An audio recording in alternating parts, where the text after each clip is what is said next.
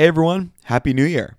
Or at least that's what I was saying for maybe the first 24 hours of 2020 before, Trump almost went to war with Iran, that Ukraine flight was shot down, any number of the horrible things that have already happened this year. But here on Ontario Loud, we are trying to focus at least some of our attention on the good things happening, policies and visions that could lead us to something different.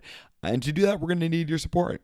Going to patreon.com/OntarioLoud or OntarioLoud.ca will allow you to support the pod from anywhere from $3 to $5 to $15 per month. It's so easy. It helps us so much. You'll feel great for doing it. For those who have donated already, thank you so much for your support, and on to the show.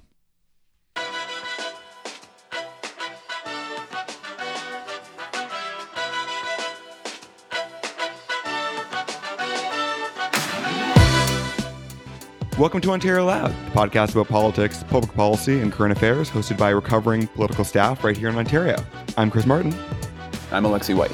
And today we're continuing our coverage of the Ontario Liberal leadership race by sitting down with, I think, indisputably that race's frontrunner, former Minister of Transportation, Economic Development, and former member of Provincial Parliament for Vaughan, Stephen Del Duca. Stephen has led a life in Liberal politics, serving as a staffer to Dalton McGuinty while McGuinty was leader of the opposition, then becoming MPP for Vaughan in 2012 and serving right up until 2018. He's been a riding president, a campus club president, a campaign manager, a member of the executive council. Stephen has a law degree from Osgoode and also spent some time as director of public affairs for the Carpenters District Association of Ontario.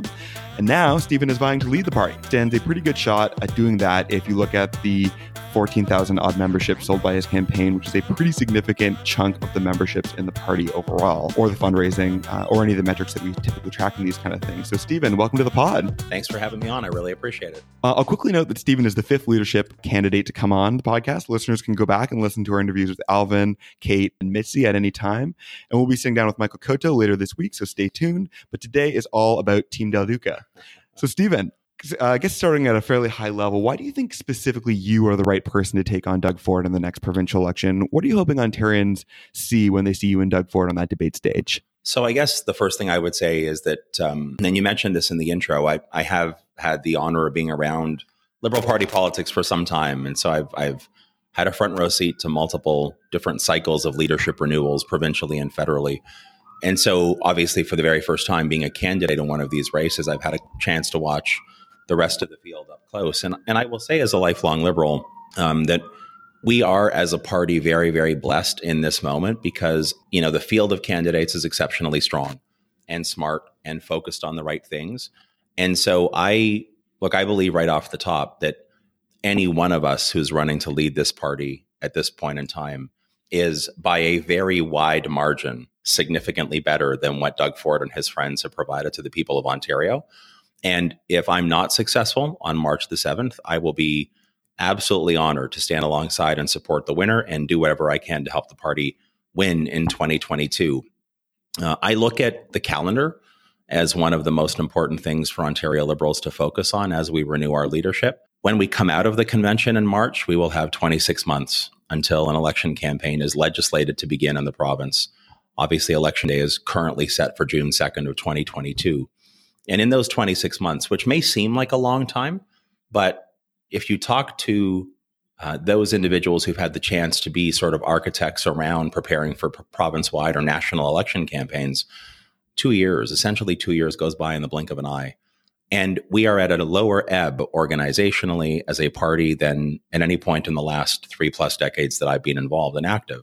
So we have to find those compelling ideas that can be important, essential parts of the platform that we present to the people of Ontario. We're going to have to search for, nominate over 100 candidates that aren't currently incumbents in the legislature. We know we're going to need to raise millions of dollars. We know our local riding associations, many of which are struggling at the moment, will have to sort of rebound and be rebuilt.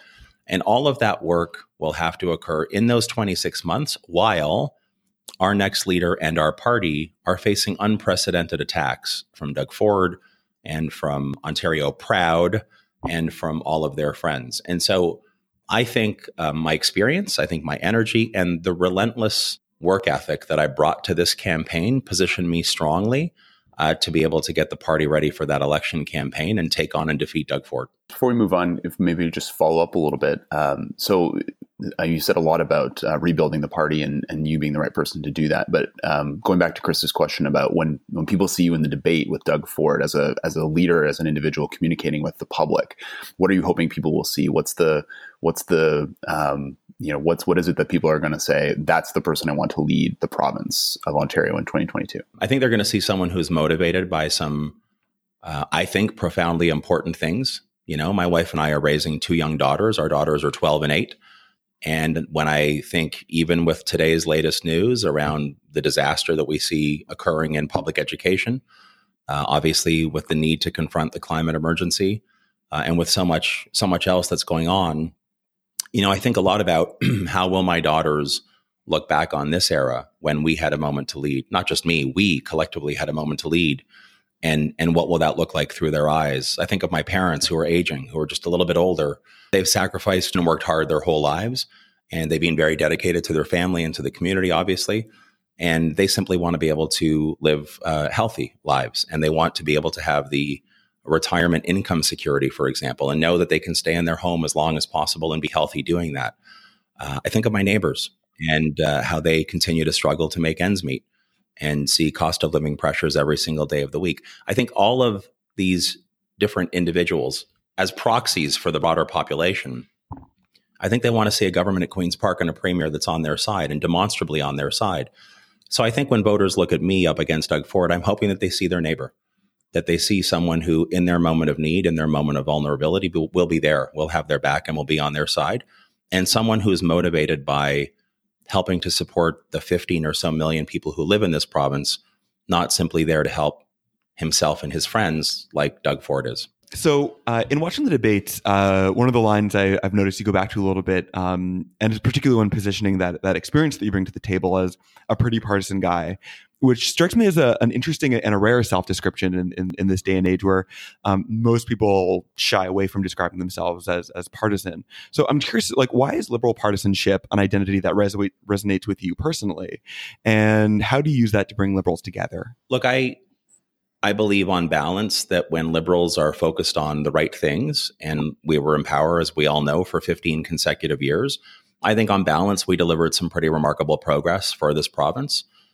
For example, in all of my touring over the last year, I've yet to meet a single Ontarian who tells me that, or has told me that they wish we were burning coal once again to produce our electricity, right?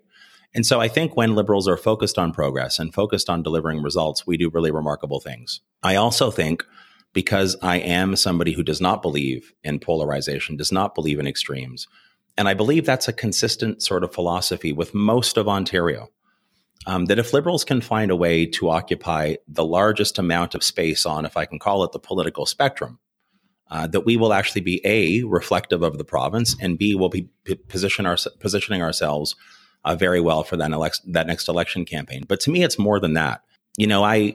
I have not just been, as you mentioned in the intro, an elected official. I keep talking about the fact that it's 31 years. I'm 46 now, and I started at 15 years of age being active in the party. And so I've had lots of opportunities, and I'm a very keen observer of politics, not just in Ontario, but beyond, like most of us are, right? I'm always fascinated by people who will come into the process, will seek elected office, will spend time in elected office, will aspire to lead political parties, and will, for very good intentions, will want to believe that the system is different than what the system actually is. And so I'm really fond of describing myself, and I've stolen these words from Ted Sorensen, who was JFK's senior advisor, senior counselor, and speechwriter. I really do view myself as an idealist without illusion. And I think that's a really important place or space for liberals to occupy in this moment. I don't know another liberal. Every liberal I know, is how I'll put it. Every liberal I know would like to live in the world where excessive partisanship is not the case.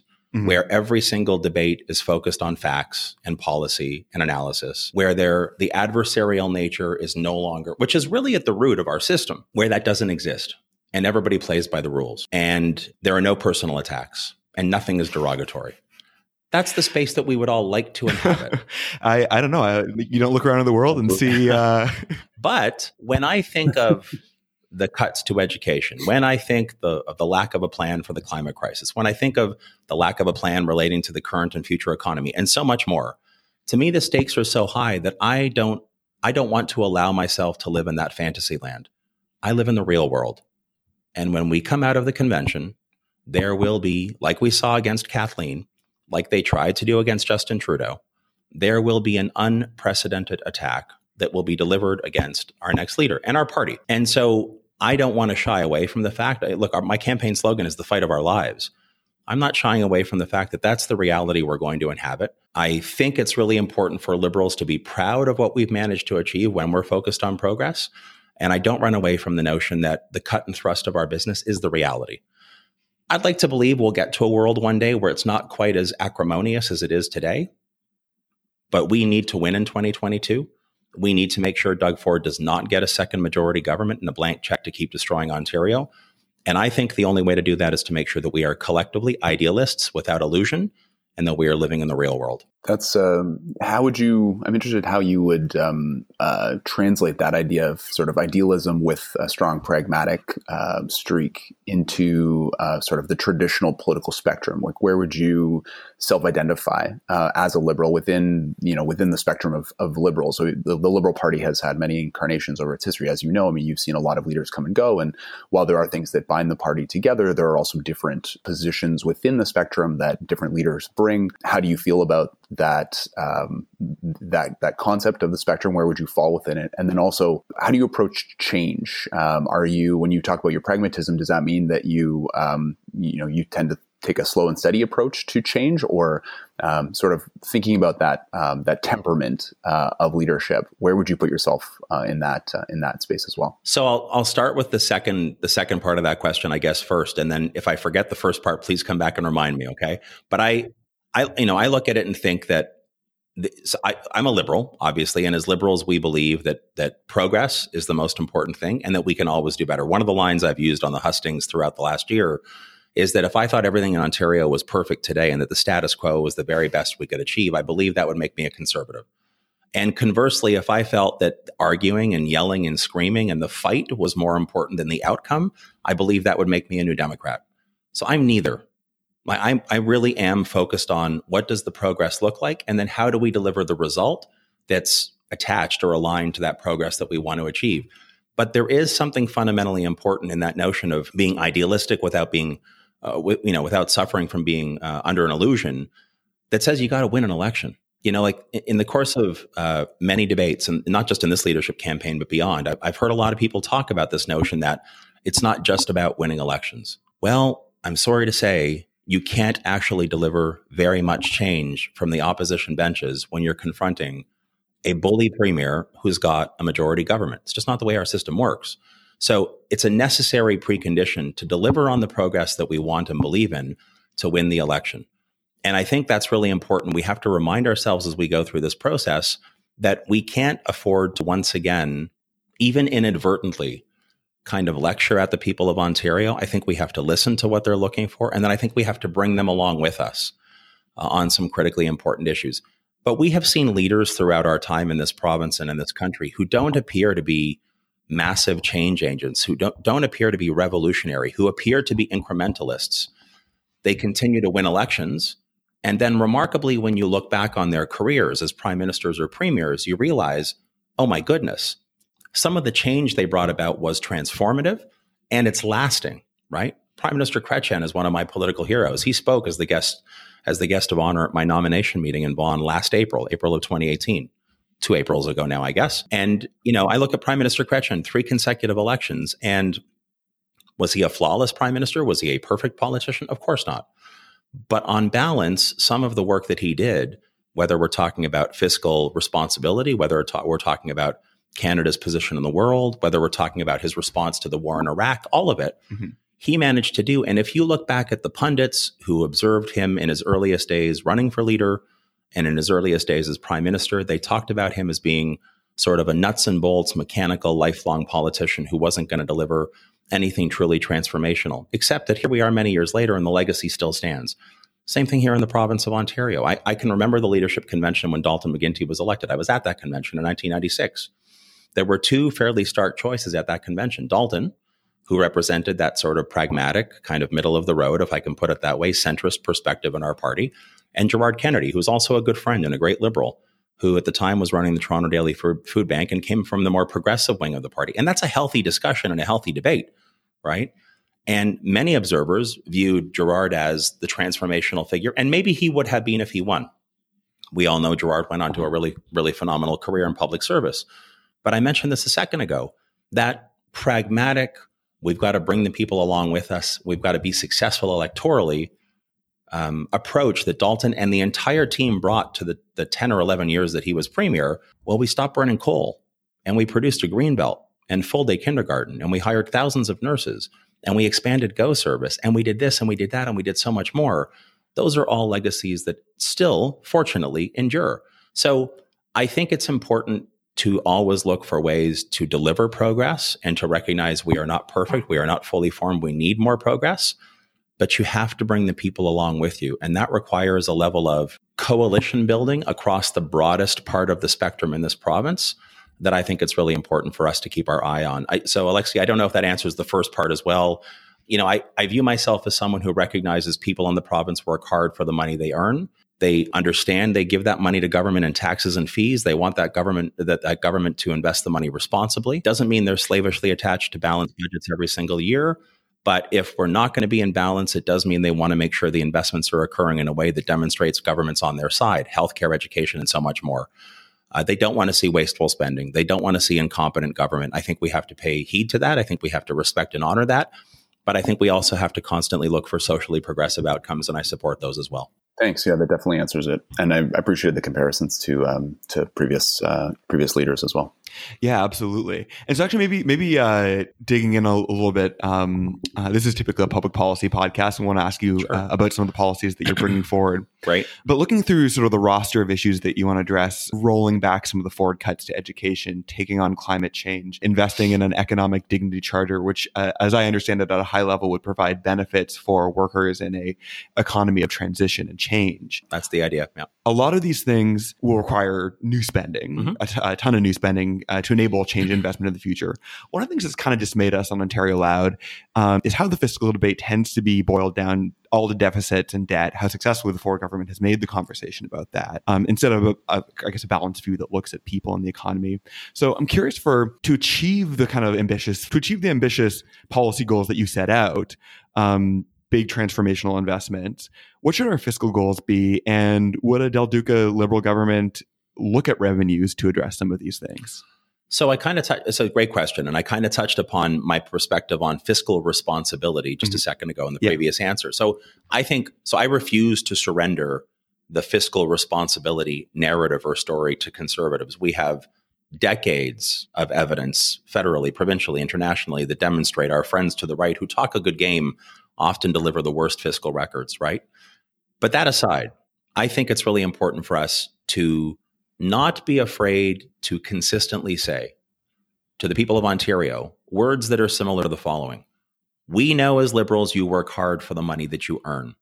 We know you do that, and we want to make investments with the money you transfer to government that will demonstrate that we have a plan for you, for your kids, your neighbors, your community. We all want strong public health care. We all want strong public education, and so on and so forth. I don't believe most Ontarians are so obsessed with the budget being balanced at all costs, under all circumstances, every single year. I just don't think they want government to come across like government doesn't care about balancing, that government's not competent enough to govern, and that government is going to be wasteful in the approach because they're incompetent or don't care.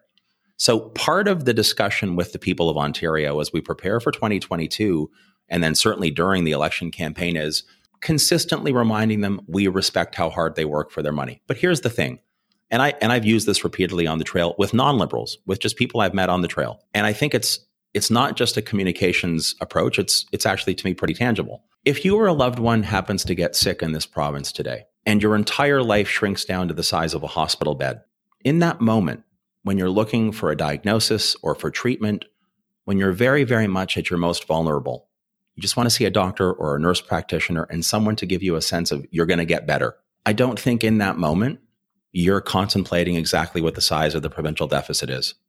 As a parent, when you send your kids off to school in the morning, you want to make sure that they are learning the right things in the right way, and they're being taught by motivated professional educators, that they're safe, they're secure, and they're learning enough to give them a bright future. And I think in that moment, when you want their school to be safe, when you want it to be properly sort of built, when you want the teachers to be motivated, especially in this moment with what's happening with Doug Ford and his friends and their approach to education. In that moment as a parent, I don't believe you're thinking about what's exactly the size of the provincial deficit down to a particular decimal point. And the same thing goes for all of those other critically important issues that we discussed in my platform so far. Do you believe here, for example, in the GTHA that gridlock's a significant problem? Who could doubt it? It's horrific right now. If a government's going to make smart, responsible investments to make your commute on a day-to-day basis a little more affordable and a little shorter, I don't think you're going to say, sorry, don't do that. Don't get me home to my family 10 minutes quicker every day of the week. Don't give me that hour back because I'm so focused on exactly what the deficit is today. Liberals need to make sure at every turn that we are telling people we respect their money, we respect how hard they work for it, but then we need to demonstrate with our ideas why what we're wanting to invest in is actually for them. Yeah. And I think there's an interesting counter. The flip side of that coin is that you can scare people about the deficit and people will agree that the deficit is a problem. But do they want the kind of cuts that we see the Ford government implementing to tackle that? And Doug Ford's poll numbers have answered that question for us. Or at least that could be one theory as to why that's the case. Yeah.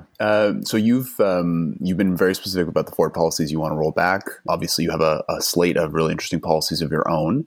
But thinking about Del Duca government and either thinking of it from a sort of a first 100 days perspective or branding your government and yourself as a premier with a certain goal, something that really ties together your vision for the province. And what would be the signature investment or the signature initiative that you see from a policy perspective of a Stephen Del Duca government? The kind of thing like a full day kindergarten or similar things we've had in the past with previous premiers. That's a great question. I would say it's probably a combination. I don't have a fancy title to attach to either of these things, but I would say, and I believe they go hand in hand.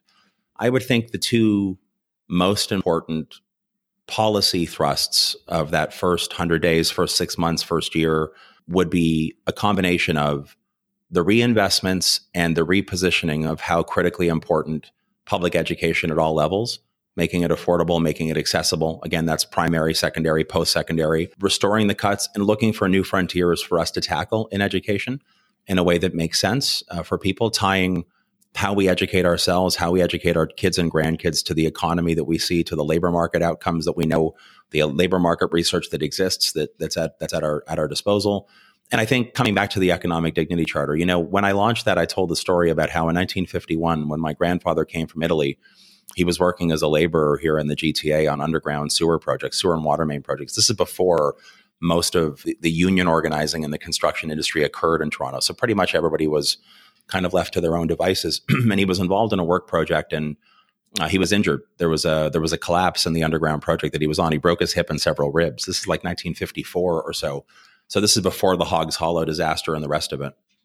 And he got lucky because the man who owned the company actually had a great deal of affection for my grandfather. And so he brought him after he'd recovered, he brought him from being a laborer to work in the company's headquarters as sort of a handyman. My grandfather was a little guy and he walked with a pronounced limp for the rest of his life, had brutal arthritis in that hip because hip replacement surgery in the 50s wasn't what it is today. But he did get lucky and he continued to have, as I like to call it, economic dignity because his boss actually liked him. So what I said when I talked about the Economic Dignity Charter is that economic dignity shouldn't be a stroke of good fortune. It shouldn't be left to chance, right? And I think we are a wealthy province and I think that we have done well. And I think that all of the macroeconomic indicators are strong thanks to the investments we've made through now more than one generation.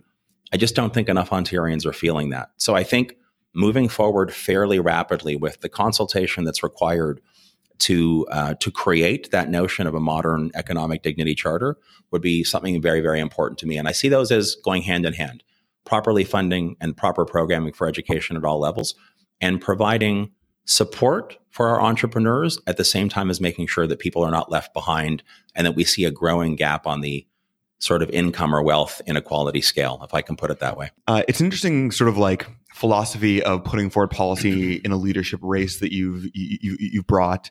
Because I noticed some similarities between that, sort of the Patients' Bill of Rights, where it's sort of about here's a standard that you can expect. One of the things that I think about when I think about some of these standards is the AODA Act, which was brought in the early McGuinty years, which we see has seen both significant progress, but also some public sector institutions struggling to implement, massive investments being needed to support that kind of thing. Is that the kind of thing that you think about at all? Is there how do you sort of create a standard that might be appealing to people, that might be inspiring to people, but then create like an action plan that supports that? Is it just sort of an implicit commitment that we need to fund up to that standard, or that we need to? So, I mean, I'm a really to the point where it drives people in my life crazy, including those who work on my campaign, and certainly in my personal life. I am a huge believer in measuring progress and setting targets and measuring progress against the targets that are set. Right. I just think if you're not measuring what matters, as the saying goes, you're not. It's all platitudes. It's all slogans. Right. And so I'm.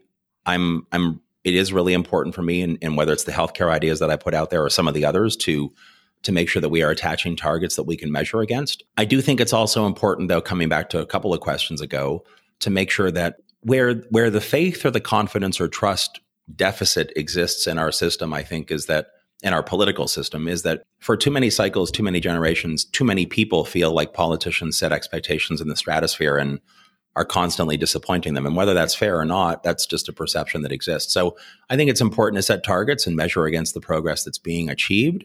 But I think it's also important to level with people. So a week and a half ago, I put out a plan for Northern Ontario. I talked about the need to 4-lane the Trans-Canada Highway. That's an absolutely enormous infrastructure undertaking and promise. And a reporter asked me, so what kind of time horizon are you talking about for this? And I looked at him and I said, probably 20 to 25 years. Now, it's not normal or often that you hear a politician talk about a quarter century as they're positioning some sort of major project. But I felt in that moment, and I still feel in that moment, there's no point in me saying I can 4-lane the Trans-Canada in 10 years when I actually know for a fact that's impossible. Mm-hmm. And there's a lot of different things government tend to overpromise on and then underdeliver. I think it's really important for Liberals, as we seek to regain the trust of Ontarians, that we try a little bit of the sort of reverse magic on that. Let's be bold and let's be progress oriented. But let's make sure that we are making commitments that can be achieved and then overachieve. I think voters will respond very, very well to that, especially in light of what Doug Ford's doing. So maybe with our last question or two, I want to shift a little bit to the party and process of this race. So we've asked all the candidates who we've had in what they think of the process the party has used to pick the leader, whether they support it. All of them have said to some degree they would like it to change and would have liked it to change before the process started. So I'm curious, as the sort of presumed frontrunner of this race, what your perspective is on it. And I guess that is the question. So, I mean, I've now had the chance to be actively involved in every federal leadership since 1990. When Chrétien beat Martin in Calgary, and every provincial one since 92 when Lynn McLeod beat Murray Alston in Hamilton. And I think the one thing that we probably didn't, me included, or perhaps me especially, that we didn't necessarily foresee with the hybrid, because our system today really is a hybrid of one member, one vote, and delegated, right? Mm-hmm. It's that curious hybrid we have, unique, I think, in the system, like in the broader system. And I don't think we recognized, or I'll say, I don't think I recognized that every other time in my experience, this kind of system or a variation of it's being used, even though we might not have been empowered every time, the party federally and provincially tended to be healthier than we are today. I think using the hybrid one member, one vote delegated system we have is particularly difficult to effectively go through, I guess, or deploy when a party is as badly off as we are at this moment. And when we certainly need to bring in lots of new people to the party. And then when a lot of the people who might have experience have kind of walked away because there was that June 7th, 2018 political decapitation we experienced, and explaining to just everyday rank and file people the notion, and I'm pretty well schooled in it, having lived through it through so many cycles, but standing in a room and answering a question to people who've been recruited to join the party about how the system works, you can kind of see it on their faces that it's a little hard for a person to navigate, right? So when we gathered at our AGM in June and the party considered the notion of whether we should switch the leadership format, obviously it came close, 57 or so percent. I was neutral throughout that entire discussion and debate, not just at the AGM, but leading into the AGM. I made a commitment that day, and it's a commitment that I stand by, and I put that commitment into my 100-day action plan for the leadership, which is that I believe following the leadership, we need the new leader, and the party needs to appoint a task force to review our leadership selection format. I think what's really important about doing it when there's not a vacancy in the leader spot is that the discussion doesn't get overtaken by partisan interests. And that's ironic given that I'm a pretty partisan guy. But I found that it's a tough, I believe anyway, it's a tough conversation to have when there's a leadership vacancy, because it's too easy for different individuals who might aspire to the leadership in that moment, people within their own camps, if camps even exist, to want to start to weigh the pros and cons of what kind of format will benefit them in that moment. The best thing the Ontario Liberal Party could have done after Kathleen Wynne was selected in January of 2013, with the 2 or 3 AGMs that we had between then and today, was to contemplate the leadership selection format when we didn't have the pressure of a looming leadership campaign. And we didn't. I mean, for whatever reason, we didn't. That's a failing on our part collectively. But I do believe the next leader, and I've committed to this, will need to move swiftly, appoint a task force, review not just what's happened in our own party or what happens in the Ontario PC party, for example, but look for best practices both locally, across the country, internationally, if that's required, provide a fairly quick report back to the leader and executive council so the party can contemplate, should we make a change? Should it be a wholesale change? Should we tweak with what we have? And put the party in a position to provide truly neutral advice to rank and file members so the decision can be made in a thoughtful and well-educated way, instead of in the hothouse environment of a looming leadership campaign. So that's in my 100-day action plan. If I win the leadership March the 7th, we will appoint that task force. We'll get that work, and we'll see what kind of changes the party wants to embrace going forward. So maybe let's, on a bit of a lighter note, let's talk a little bit about your opponents for leadership, but in a good way. What are a couple of things, just one or two things that you've heard, ideas from them on the debate stage or in the things they've released publicly, where you've thought, oh, that's actually a really great idea. Maybe I'll steal that if I become leader. I think there's a few. I've not heard. I'll put it to you this way: I've not heard a single. I'm thinking now, with the exception of perhaps one, I've not heard a single idea that's come from any of the other leadership candidates that I have a visceral bad reaction to. And it's interesting, with the exception of one idea. Can I poke on that one? In a second. In the first debates we've had, and we have one, coming up, and there's more coming still. Some people who've observed the debates have told me, well, there's really no heavy duty clash. And that the truth of the matter is, as liberals, as Ontario liberals, there are some ideas that are pushing the envelope a little bit in a couple of ways, but we are not. We are all operating within a fairly narrow band of concepts and ideas, because that's actually kind of the nature of our party. There are people in this race who are a little further to the left of me. There are some who are perhaps on some issues a little further to the right. That's the nature of our party, right? But by and large, everything I've heard, expanding access and affordability to public transit, the need for more electrification in our public transit buses that Kate's talked about, the affordability piece is Michael's on transit, support both of those concepts. The need for a real plan around addressing the climate crisis is something that I'm very supportive of. I think every leadership candidate has now confirmed that every candidate's confirmed that at the very least we would reconstitute the basic income pilot. Obviously, Alvin's talked about going further. I think that's fantastic. On balance, I think we're all operating in a fairly, again, narrow band in the philosophical spectrum. And I think that's a good sign. One of the other things I did commit to in my 100-day action plan post-leadership, if I'm successful, is the need to hit the ground running on platform development and consultation. I was Kathleen's platform co-chair in 2014, the first iteration of Common Ground, where for the very first time in our party's history, we crowdsourced for platform ideas. I was the co-chair for that exercise.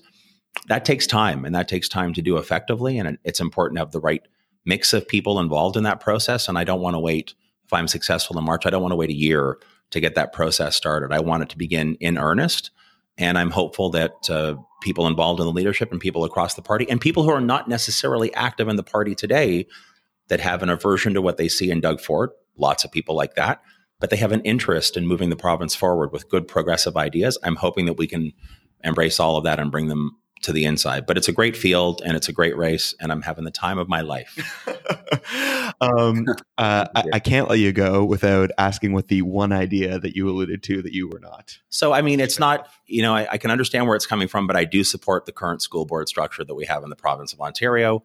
And I think that in particular in this moment, when we see the very notion of public education under a daily assault, and I think that comes, frankly, that doesn't come because Doug Ford is trying to balance the books. That comes because, and we know this, time after time, it happened under Mike Harris and Ernie Eves. Conservatives in this province do not have or put the same level of faith and confidence in the notion, the philosophical notion of the importance of public education that we do. And I think that their attempts to continue to sort of bring about churn and chaos in the publicly funded system are bad news for the students, bad news for the parents, bad news for our economy, bad news for our society. And I would not want to go forward with even a well-intentioned effort that would further undermine or add more churn or anxiety to that process. So I respect all the ideas being brought forward, but I don't support that one. All right. Well, Stephen Del Duca, thank you so much for your time today. Best of luck on the campaign trail. Thank you both. It's been great. And that's all the time we have for today. Thank you so much for listening. We want to thank Stephen Del Duca so much for joining Ontario Loud today, and we wish him well in the campaign going forward. We will be releasing our interviews with candidate Brenda Hollingsworth on Friday and Michael Coteau next Tuesday. We will then have wrapped up all of our candidate interviews, so hopefully these are helpful if you're thinking about who you might want to vote for. We'll try to post them all in one place so that you can listen to all of them, and if you're thinking about who your second or third choice might be, particularly for those thinking of going with delegates to the convention, hopefully that helps. Ontario Loud is hosted by Sam Mandry, Alexi White, myself, Chris Martin. Philip Askew does our recording engineering. Aisha Anwar and Harman Mundy do our comms and our research. Ontario Loud is recorded on the traditional territories of the Mississaugas of the Credit and many nations. We honor and respect the treaties that are still alive today, and we recognize that Indigenous people in Canada must still fight for their rights in the settler colonial society. We need to do everything we can to change that. So thank you as always for listening, and we will see you next week.